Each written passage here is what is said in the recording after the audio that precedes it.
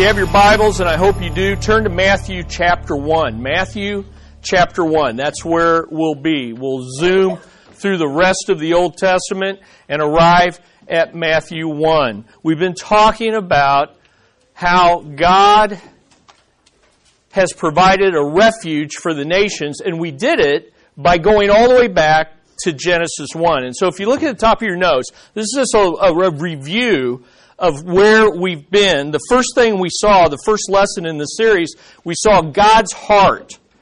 God's heart for the nations is revealed in His plan for creation and His promise of redemption. And we went back to Genesis 1 through 3, and we saw that God's plan for creation, and I hope by now you know what it is, God's presence, dwelling with God, or ruling with God's people over God's place. That's His plan. That's the plan of creation. But then God's promise of redemption. We screwed that up. We messed that up. And so God made a promise of redemption. And that promise was that God's rule with His people in His place would be restored by the promise of the head crusher who would conquer the heel biter. And so we saw that. Second lesson we moved forward in Genesis 4 through 11 and saw God's hope for the nations. The hope is revealed at the end of the rainbow. Okay? We saw that even though man's depravity, alienation increased, the corruption increased, to the point where there was a global revolution requiring a global flood. But God made the Noahic covenant with all of creation. He made a covenant through Noah with all of creation. And the Creator unconditionally promises to be faithful to His creation plan on the basis of just His pure love for the creation that He made, the common grace. And then we saw, right before World Outreach, God's blessings for the nations revealed. That God decided after the flood, through the line of Noah, particularly the line of Shem, He would select Abraham. And we talked about the grace of God in choosing Abraham, this pagan, who had nothing in him to say, hey, you ought to choose me. It was purely God's grace. The blessings of the nations are revealed in His covenant with Abraham. And we really looked at Genesis 12, 1 through 3. And we saw that the Abrahamic covenant with Israel was this. The Redeemer God unconditionally promises to fulfill His redemption promise on the basis of saving grace. So He makes a promise to be faithful to His creation. But that doesn't mean salvation. That just means preservation. I will allow you to continue to rebel against me, and I will continue to allow the rain to fall on you, the sun to shine on you, the joys of this world, even though you are rebelling. But with Abraham, I will extend saving grace. I will bless this man and his people in order to be a blessing. And the greatest blessing of all is God's presence ruling with God's people over God's place. And it's all going to come through this one man, Abraham. Now the question becomes, how does the Lord fulfill it? Well, He fulfills it progressively through the rest of the Bible, really. But let's focus on this. The progress of revelation in the Bible from Genesis to Revelation. How does God fulfill this plan? Well, we see it unfold through the progress of revelation in the Bible from Genesis to Revelation. And if this was the intent of the series, I'd take you from Genesis to Revelation and I'd show you how the plan unfolds. And I'd also show you, number 2, there in your notes, the progress of fulfillment of all the covenants in Christ. And so this covenant with Abraham is focused on land, seed, and blessing, but God continues to give these covenants to develop that promise. And so as you move through the Old Testament, you see the promised land is especially emphasized in the Abrahamic covenant, the promised land. He says, I'm going to give you a land.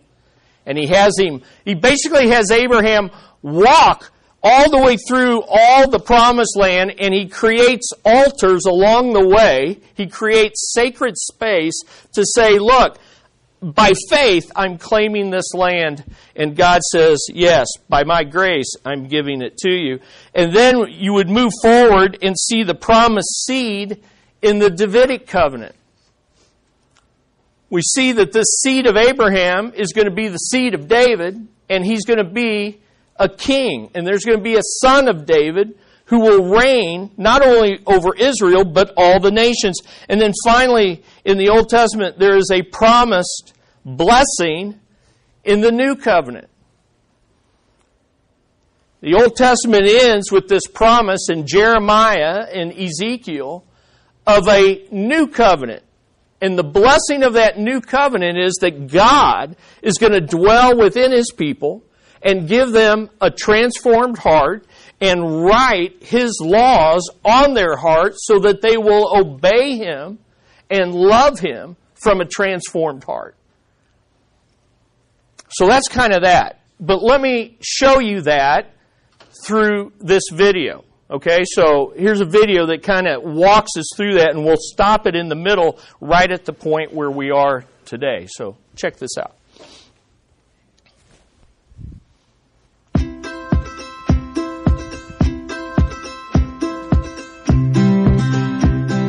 The Bible is an incredible text made up of 66 different books, written by more than 40 authors over a span of 1,000 years. It is not just a compilation of a bunch of different stories, or a self-help manual, or even a devotional book. It is one cohesive story from Genesis to Revelation, the story of God's glory. Let's take a look at His story. In the beginning, God created everything for Himself and His glory.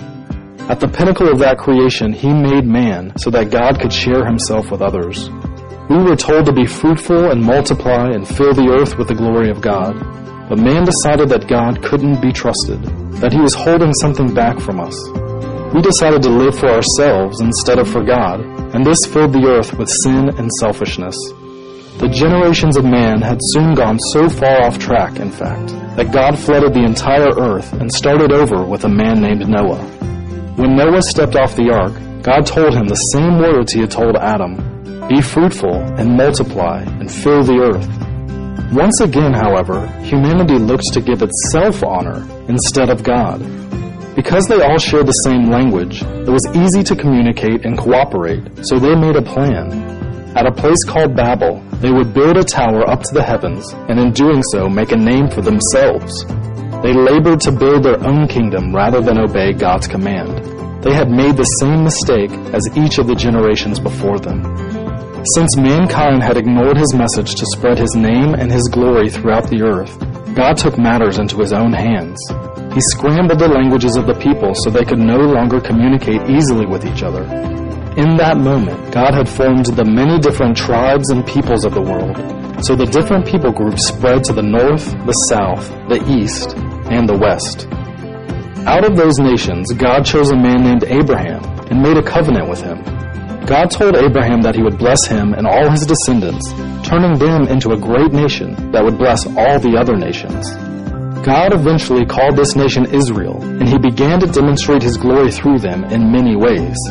He gave them a set of laws to live by, so that they could live separate and holy lives from all the other nations. In doing so, they would become His royal priests, mediating between God and man. By living out His commands in the sight of the nations, Israel would encourage people to love God and love others. God also gave Israel a special geographical place on the earth, strategically located in the middle of all other nations. It was in this promised land that Israel would be a light to all nations, showing them the path to God even in the darkness of the world.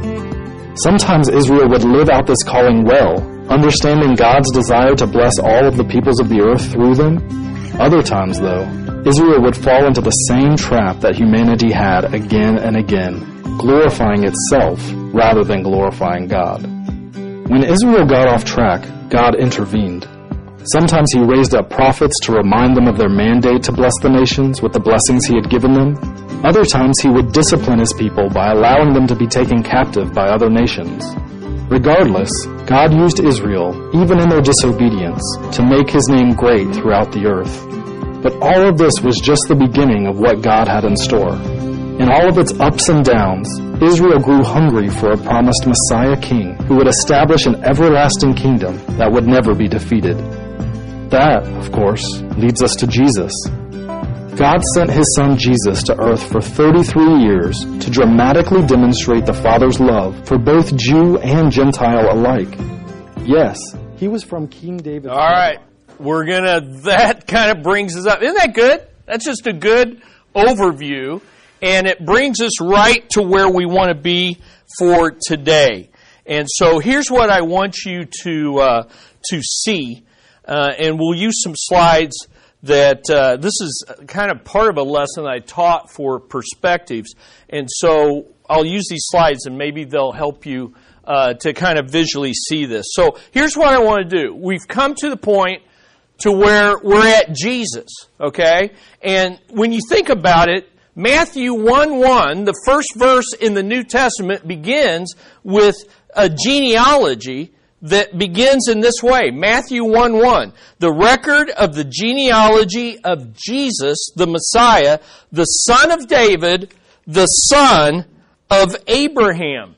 And what is he saying there? He's saying, look, all that you've seen in the Old Testament is now going to be fulfilled through this son of Abraham and this son of David. And then it's interesting that when you look at Luke's genealogy, it ends with these words, the son of Enos, the son of Seth, the son of Adam, the son of God. And so these genealogies wrap up all that was promised, all that was predicted, all the covenants are going to come and be fulfilled in Christ. So what's that mean? It means simply this, and you can look at your notes. God's refuge for the nations is revealed in His Son. God's refuge for the nations is revealed in His Son, the Lord Jesus Christ. And that's what those genealogies tell us. And what we see in the Gospels, Matthew, Mark, Luke, John, is simply this. Jesus is the I am God who is faithful to keep His covenant promises out of a heart of loyal love. Jesus is that Yahweh of the Old Testament. And what it tells us is that the Redeemer God of the Old Testament is going to fulfill His redemption promise. How? By sending His own Son to be the promised seed. His own Son. And so, way back in Genesis 3:15, we said, look, this promise of a head crusher who can survive and conquer the heel biter is going to have to be a God-man. And that's exactly what God does. God the Father, by the miracle of the incarnation through God the Spirit, sends God the Son to be the promised seed of the woman. And so here's the good news. The living God is a missionary God who became one of us to be a refuge for all nations. The missionary God, or the living God, is a missionary God who became one of us to be a refuge for all the nations. And so the gospel accounts, what we're going to do today is go through the earthly ministry of Jesus and see how He modeled what we should be doing. How He modeled what we heard. You know, that Thursday night when we're down here for the World Changer seminar and all our 6 couples talked about how they were a refuge for the nations. Well, we're going to see they are simply following in the footsteps of Jesus. And so we're going to see that. One of the great commissions that isn't often emphasized is John chapter 20:21 that says, as the Father sent me, so send I you. And sometimes we forget to look at the ministry of Jesus to see how He modeled the Great Commission, or as we've been talking about, how He modeled to be a refuge for the nations. Now, in your notes, we're going to see that he had an inclusive ministry that followed an inclusive method, and he gave us an inclusive mandate. All I want us to kind of focus on is his ministry. But I gave you the rest of the notes. That way you can enjoy them and you can maybe benefit from them. So let's look, first of all, at the all-inclusive ministry of Jesus. Okay? And here's what you want to see. Jesus ministered with a gracious, strategic interest in all peoples. Sometimes we think, he's Israel's Messiah, and he was. And he came to Israel to reveal himself as their king.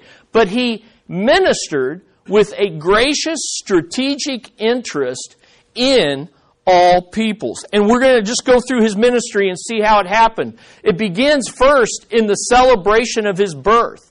The celebration of his birth was so inclusive. And when I use that word inclusive, what do I mean? Including people. He didn't exclude any people group from his ministry. He included everyone. And so we see it first in the description of his family tree. You can't get beyond Matthew 1 and the genealogy before you see that in his family tree there's 5 women. That alone is inclusive. Okay? That was radical. Out of those 5 women, 4 of them, do you realize, were Gentile women. So that's really radical. Here's Israel's king coming through the son of Abraham, son of David. You're thinking, the Jews are thinking Jewish purity in this thing. No, there's 4 Gentile women, and of those women, one was a sexually molested woman, Tamar. One was a pagan harlot, Rahab. Another was a pagan widow from a cursed people group, Ruth, the Moabite. And another was Bathsheba, and there's a big controversy now whether she was an adulteress or whether she was actually sexually mistreated. Either way, there's the stain of immorality that is there. And then you have this unknown, poor, teenage Jewish girl. It's amazing, the description of his family tree. But it doesn't stop there. The celebration of his birth was inclusive because the prediction by John's dad, Zacharias, proclaims at John's birth that Jesus is going to be a light to the Gentiles. This is very interesting. So, John, when he was predicted, when the prediction came of his birth, his dad, at his birth, is filled with the Spirit. He's filled with the Spirit, and he says, "You, child, shall be called a prophet of the Most High, for you will go on before the Lord to prepare His ways, to give His people the knowledge of salvation by the forgiveness of sins." Now, that's all Jewish. Okay, so you're thinking, okay, that's the way it's supposed to go. Because of the tender mercy of our God, with which the sunrise from on high will visit us. Why? To shine upon those who sit in darkness and the shadow of death. Well, who are those people? Well, you got to realize he's quoting Isaiah 9. And when you go back to Isaiah 9, you find that he's saying later on, he shall make it glorious by the way of the sea on the other side of the Jordan, Galilee of the Gentiles. The people who walk in darkness will see a great light. Those who live in a dark land, the light will shine on them. Who? The Gentiles. So what I'm trying to show you, and what we're going to see as we move through Jesus' ministry, is he's fulfilling the Old Testament, but the Old Testament talked about the nations. And so he ministered to the nations. So sometimes we think that missions all begins with the Great Commission in Matthew 28, and we think the Old Testament is all about Israel, and the New Testament then is about reaching the nations, when in fact, that's always been God's plan. Does that help? All right, well, let's keep going. Because it's not just there. Think about the proclamation by the angels to the shepherds. Once Jesus is born, the angels come from heaven But who do they reveal themselves to? They don't go to Jerusalem, the capital. They don't go to the high and mighty. They don't go to King Herod. The angels are sent to some of the most despised, unclean, overlooked people, shepherds. Why? Because Jesus is a refuge for all peoples. And then what do the angels say? Christmas is around the corner, Audra, right? Near? Well, we got Thanksgiving first, don't we? Okay, we got Thanksgiving first. But here's the deal. Here's what they say. The angels from heaven celebrate his birth with despised shepherds by announcing good news of great joy, which would be for, do you have it memorized? All peoples. See, so right there, refuge for the nations. And then that announcement ends with this, glory to God in the highest, and on earth, peace among those with whom He is pleased. God will show His favor to whomever He chooses. And then, when baby Jesus is born and He's brought into the temple, there is the declaration by the aged believer Simeon about baby Jesus. And here's what happens. Again, this New Testament, he's kind of an Old Testament believer, but he's pointing to Jesus. And he's quoting Isaiah 42, 49, and Isaiah 60. And here's what you want to do. When you see the Old Testament quoted in the New Testament, you always want to go back, if you have time, and read the context of the Old Testament. Because here's what the New Testament writers did. They so knew the Bible that they would quote a verse, but that told their hearers, because they were an oral people and they knew their Bibles, that when you quoted like that verse, they would then think through the whole they weren't chapters, but you get what I mean. The whole story. So like for us, if we would quote John 3:16, we ought to think all of that visit with Nicodemus. You would see this whole context. And when you start reading some of the context of this, it is amazing. So here's what he's saying. He looks at baby Jesus. For my eyes have seen your salvation, which you have prepared in the presence of all peoples. A light of revelation to the Gentiles and the glory of your people Israel. Here's what you keep finding in Scripture. God always has this balance between His promise to His chosen people and His promise to the nations. So you don't see in the Bible, and I can take you all the way to Revelation, there's not this idea that Israel is permanently set aside. There is always this idea, hey, yes, there's going to be revelation to the Gentiles, but this is the glory of my people Israel. This is the fulfillment of the Abrahamic promises. Does that make sense? And then when you go over here and look at this, whoa, look at this. Look at verse 6 here.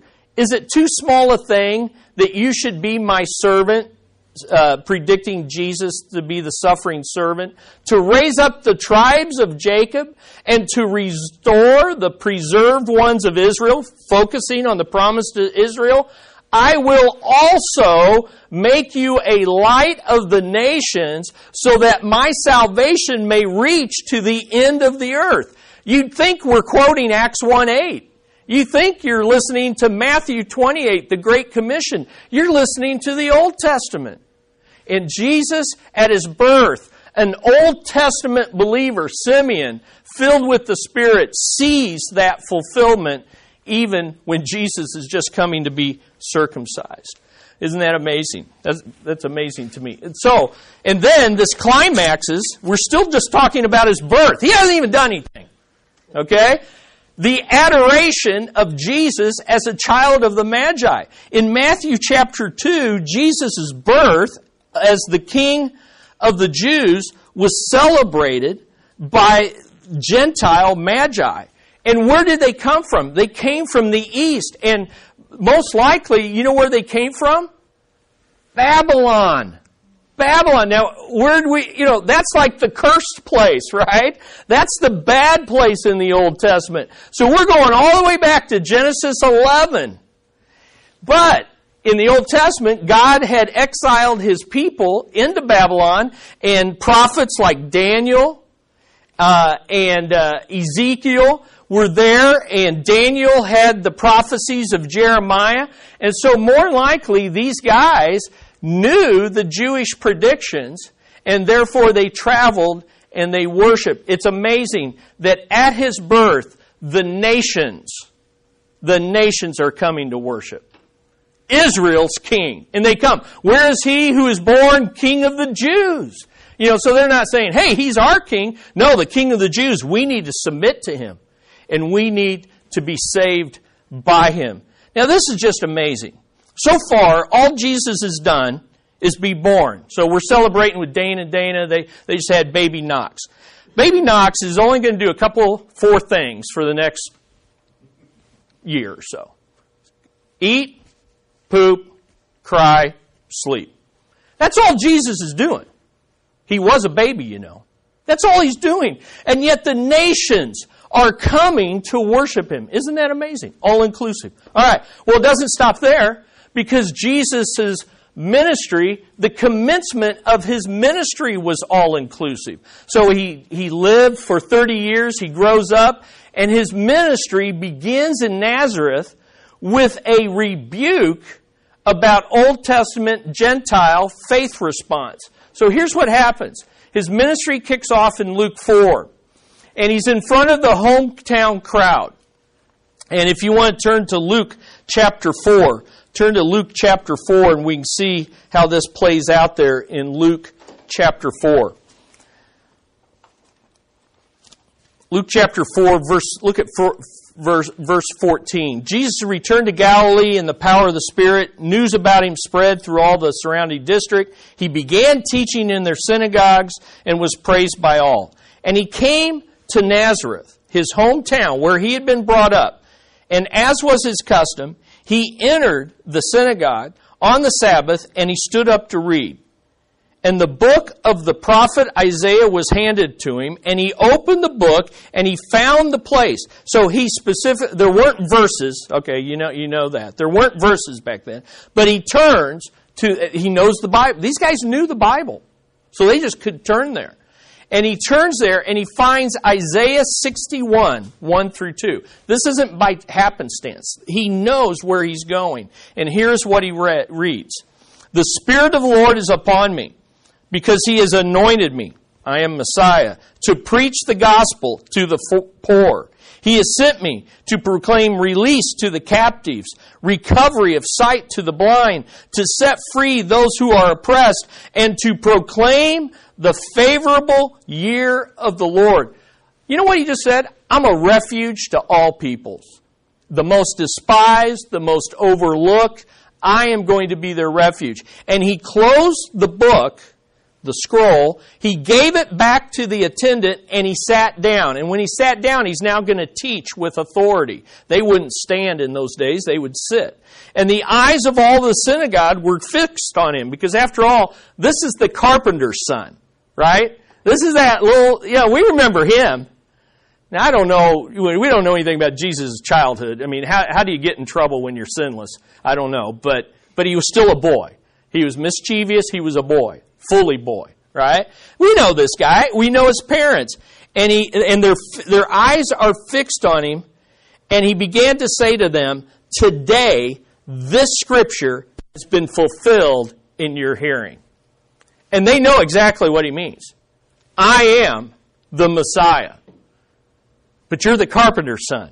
I know, I am the Messiah. And so he said to them in verse 20, they say to him, is this not Joseph's son? Who does this guy think he is? Verse 23, and he said to them, no doubt you will quote this proverb to me, physician, heal yourself. Whatever we heard was done at Capernaum, do here in your hometown as well. In other words, what they're saying to him is, look, you have done, at the commencement of your ministry, you've done these great miracles.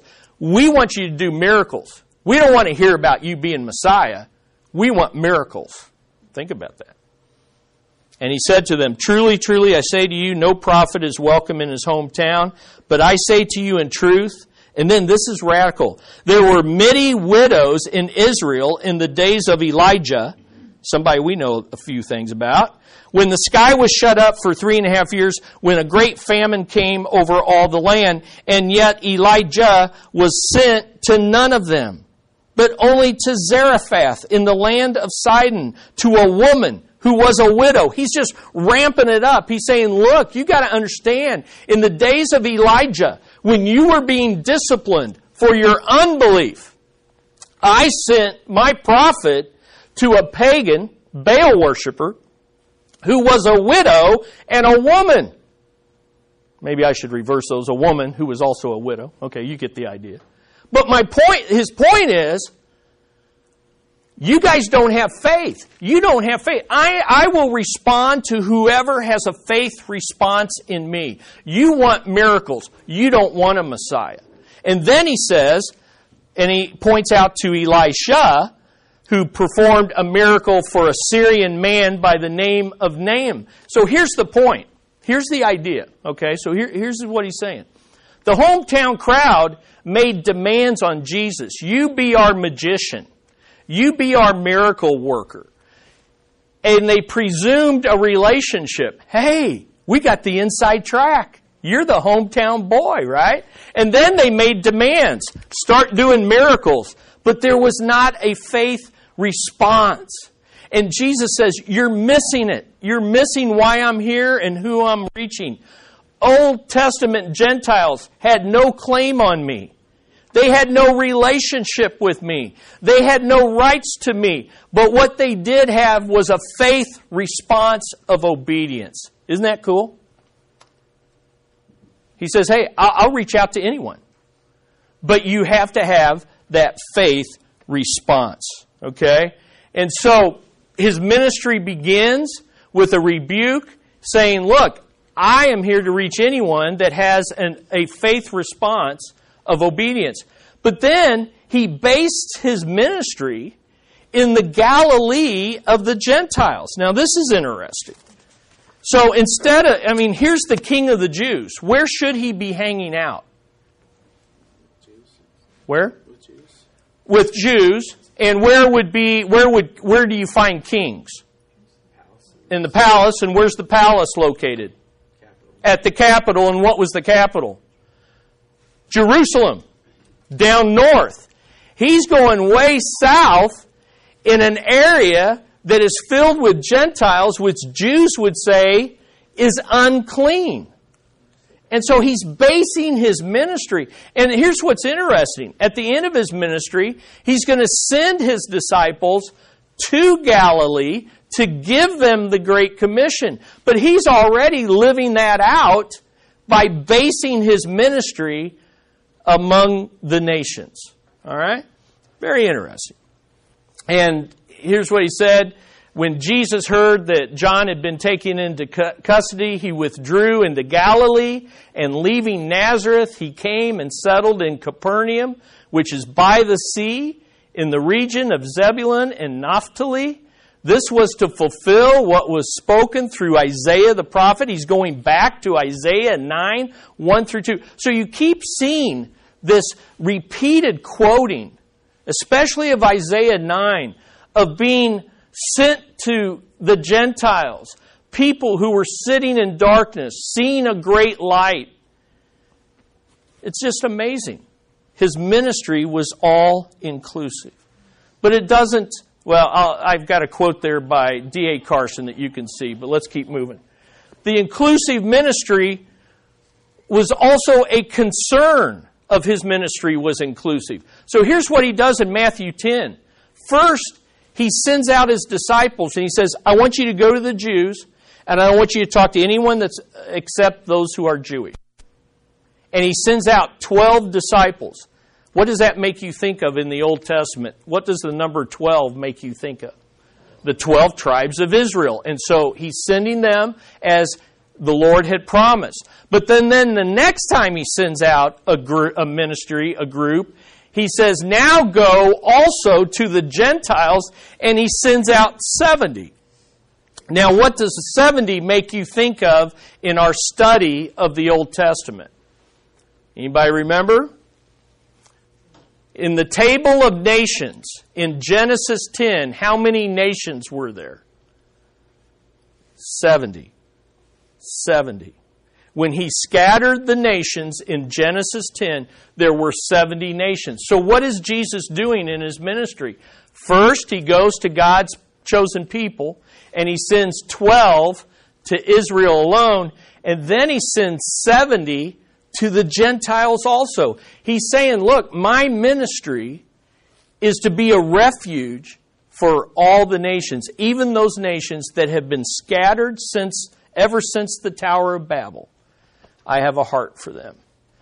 But if you really want to see Jesus' heart for the nations, you look at the compassion of his ministry. You look at the compassion of his ministry, because it was inclusive. Jesus sought to be a refuge to some of the most despised, wild, overlooked people. Again, if you were here Thursday night, you heard of people that are like this, that the gospel goes to. Well, Jesus modeled this in his own ministry.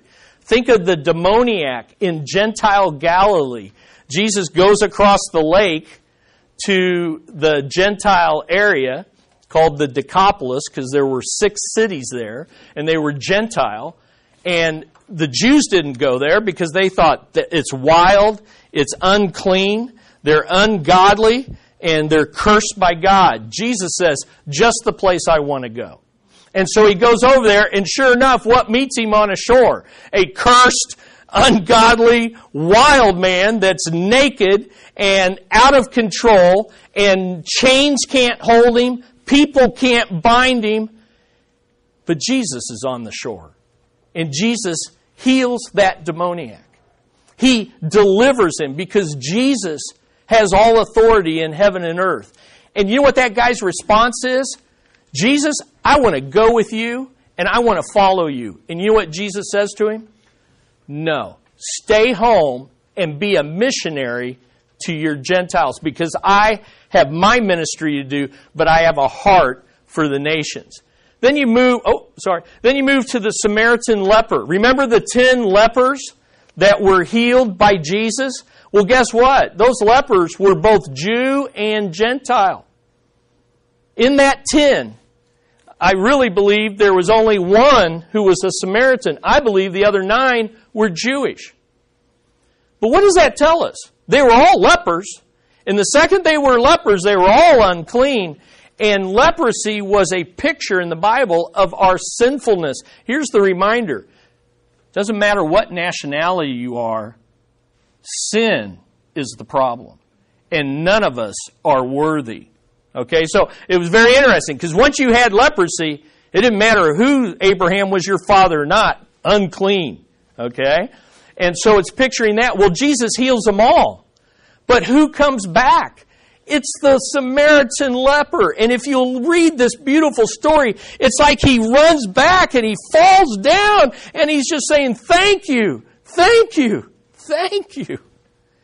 And Jesus is saying, look, this guy, what he says is, where's the 9?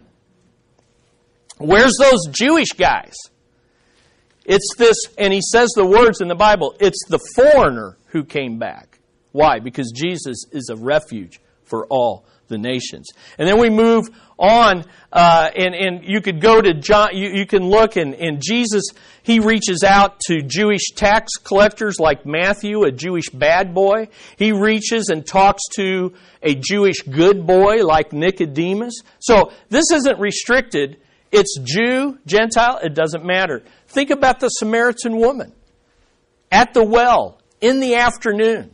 Jesus knows that she is a serial adulterer or even a fornicator. We don't know, but she had 5 men, and the man you're with is not your own. And yet Jesus is willing to risk public shame and as a man talk to a woman, which in those days was looked down upon. And he says to her, well, first he says, I must go through Samaria. Why? Because he had a heart for a woman like this. And then he says to his disciples, they come up and say, what are you doing? And he says, hey, the harvest is ripe, but the laborers are few. And what is this lady's response to the grace of God? She hightails it to the village and tells everyone, you got to come see this guy. He told me everything I never knew. Do you see the responses of these people? When you're truly born again, you have a heart for God. You want to follow Him. You want to worship Him. And you want to tell other people about Him. This is powerful stuff. And this is His heart for the nations. And I'm just picking these pictures to kind of modernize for you and get in the mind. I mean, this is a leper. An Asian leper. Well, then you get to the Roman centurion. I mean, he's going to have compassion for the occupiers. You know, this is like a Republican having compassion for a Democrat. Or a Democrat having compassion for a Republican. Or us having compassion for someone who is persecuting us. And he comes to Matthew 8, and this Roman centurion has a servant that is about to die, and he comes to Jesus. But listen, the Roman centurion knows, you got to understand, this is the most powerful empire on earth. He has 100 men that he orders around, and they do his bidding. And yet he sees a Jewish rabbi and says, I'm not worthy to go to him. I'm going to send my servant to him. And the servant comes to him. And here's what's interesting. With all this power that this dude had as a Roman centurion, the real problems in life, he had no power. He had no power about the real problems in here. So he says, go to Jesus. And he sends him to Jesus and says, look, I'm unworthy to come into your presence. I'm unworthy to have you even enter my home. I am totally unworthy. And so I'm sending my servant. Just speak the word, because here's what I know. I've got 100 men under me, and I have the authority to speak the word, and they do what I say. He's acknowledging, you've got all authority. Just speak the word, and it'll happen. And you know what Jesus says? Here's what Jesus says. I have not seen such great faith in all of Israel. Then we come to the Canaanite woman, and that amazing thing. She too has a daughter. Now here's a Canaanite woman, pagan, magic, paganism, rituals. Guess what? They don't conquer death. See, all these guys, these two have the resources of the world. But the resources of the world can't deal with the real problem of the human heart. Are you with me? And see, don't get deceived, dear class. We've got a lot here in America, and we live pretty comfortable. But you know what? We're just as powerless as these two. Okay? So she comes, and what's interesting, he's concerned about his servant. She's concerned about her daughter.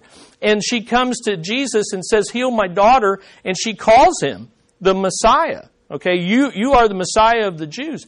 And Jesus seems to be cruel to her and says, and doesn't even answer her. You know why he did that? Because he was trying to get the attention of his disciples. Because they're thinking, that's right, don't talk to her. She doesn't deserve anything from us. She's a foreigner. She's a Canaanite. And then she persists and she says, heal my daughter. And Jesus says, I've been called to the house of Israel. Basically saying, look, you are a Canaanite. I'm the Jewish Messiah. And then she says this, yeah, but even, and Jesus says, is it right to give what is for the children to the dogs? And you're like, whoa, what's Jesus doing? Calling this lady a dog, right? But he's making a point. He's trying to get to her heart for the sake of the disciples. He wants them to see she's not coming based on a right or a privilege. She knows I don't deserve anything from you. And then she says those wonderful words, yeah, but even the dogs get to eat the scraps that fall off the table. And he says, boom! I have not seen such great faith in all of Israel. It will be granted to you. He's trying to get his disciples to see that no one has a right to leverage God. We have to come like a Roman centurion that says, I am unworthy. We've got to come like a Canaanite woman that says, look, I don't deserve this, but I'm asking for it. Isn't that beautiful? It's just some beautiful stuff. And then what happens, finally, in John 12, his compassion is so great that there are Greeks who are pure Gentiles. The Greeks, the Gentiles, are now seeking out Jesus. And Jesus says, time out.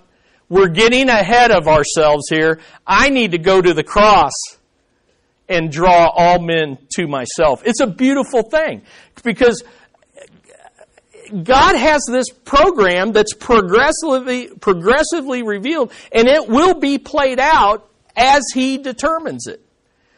But listen, basically, here's the point. And here's a great picture of the refugees' crisis. They're looking for Jesus. They just don't know it. But if Jesus had stayed on the planet, that's what would have happened. He would have tracked it, but He said, no, look, I've got to pay for their sins. I've got to go to the cross.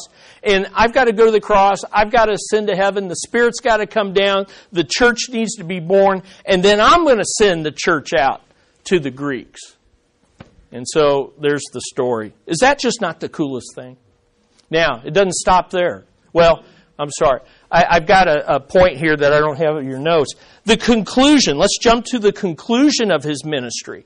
So we've seen His birth, the commencement, the concern, the compassion. Now let's see the conclusion of His ministry. Was it inclusive as well? Yes. Think about when He died on the cross. The Roman government tacked up the charges. Okay, so let me give you your blank because I know there's some who will want that. The charge against Him, this is Jesus, the King of the Jews, was written in 3 languages, Latin, Hebrew, and Aramaic. The point being, this guy is the King of the Jews, but who's He dying for? All peoples. Isn't that beautiful? Anybody walking by Jesus dying on that cross could have read a testimony of who this was.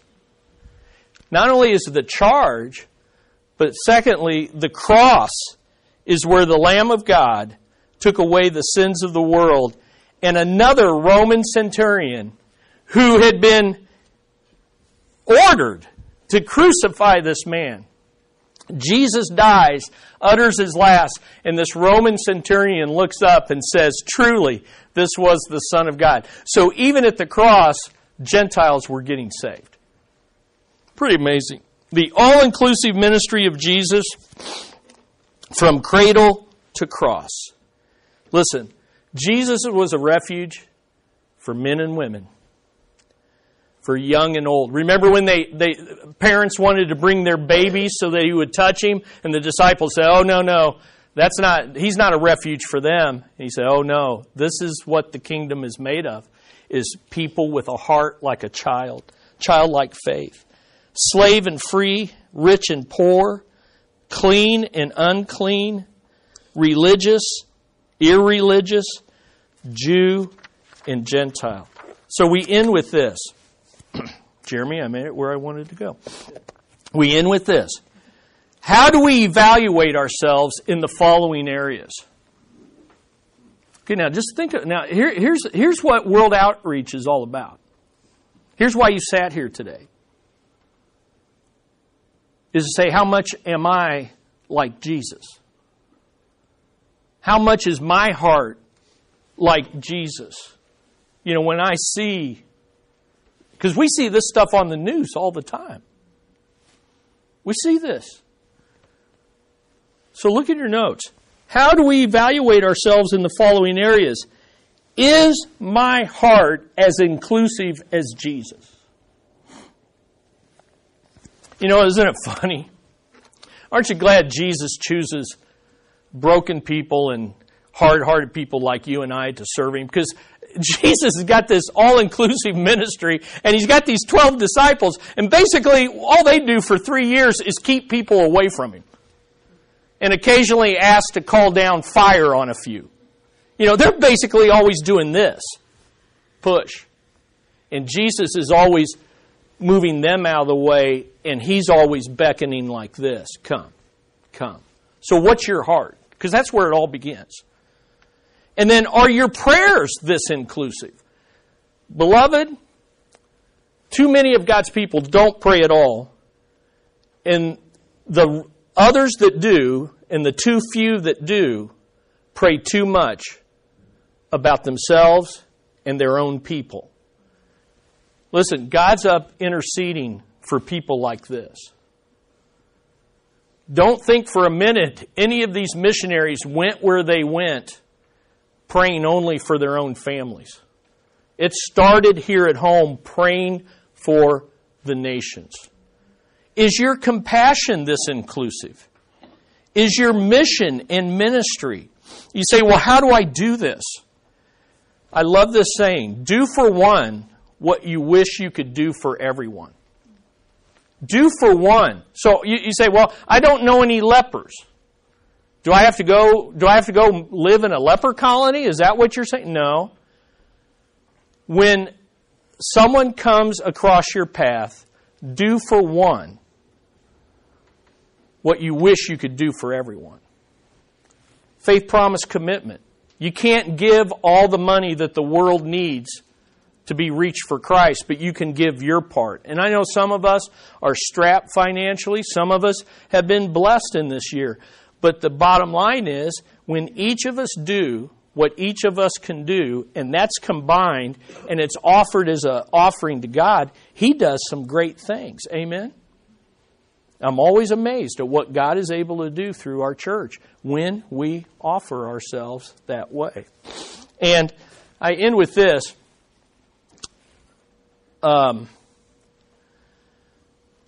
This is a real thing. So like when we went to Romania, Gwen and I and a group of some of you right here, Jim, is that you?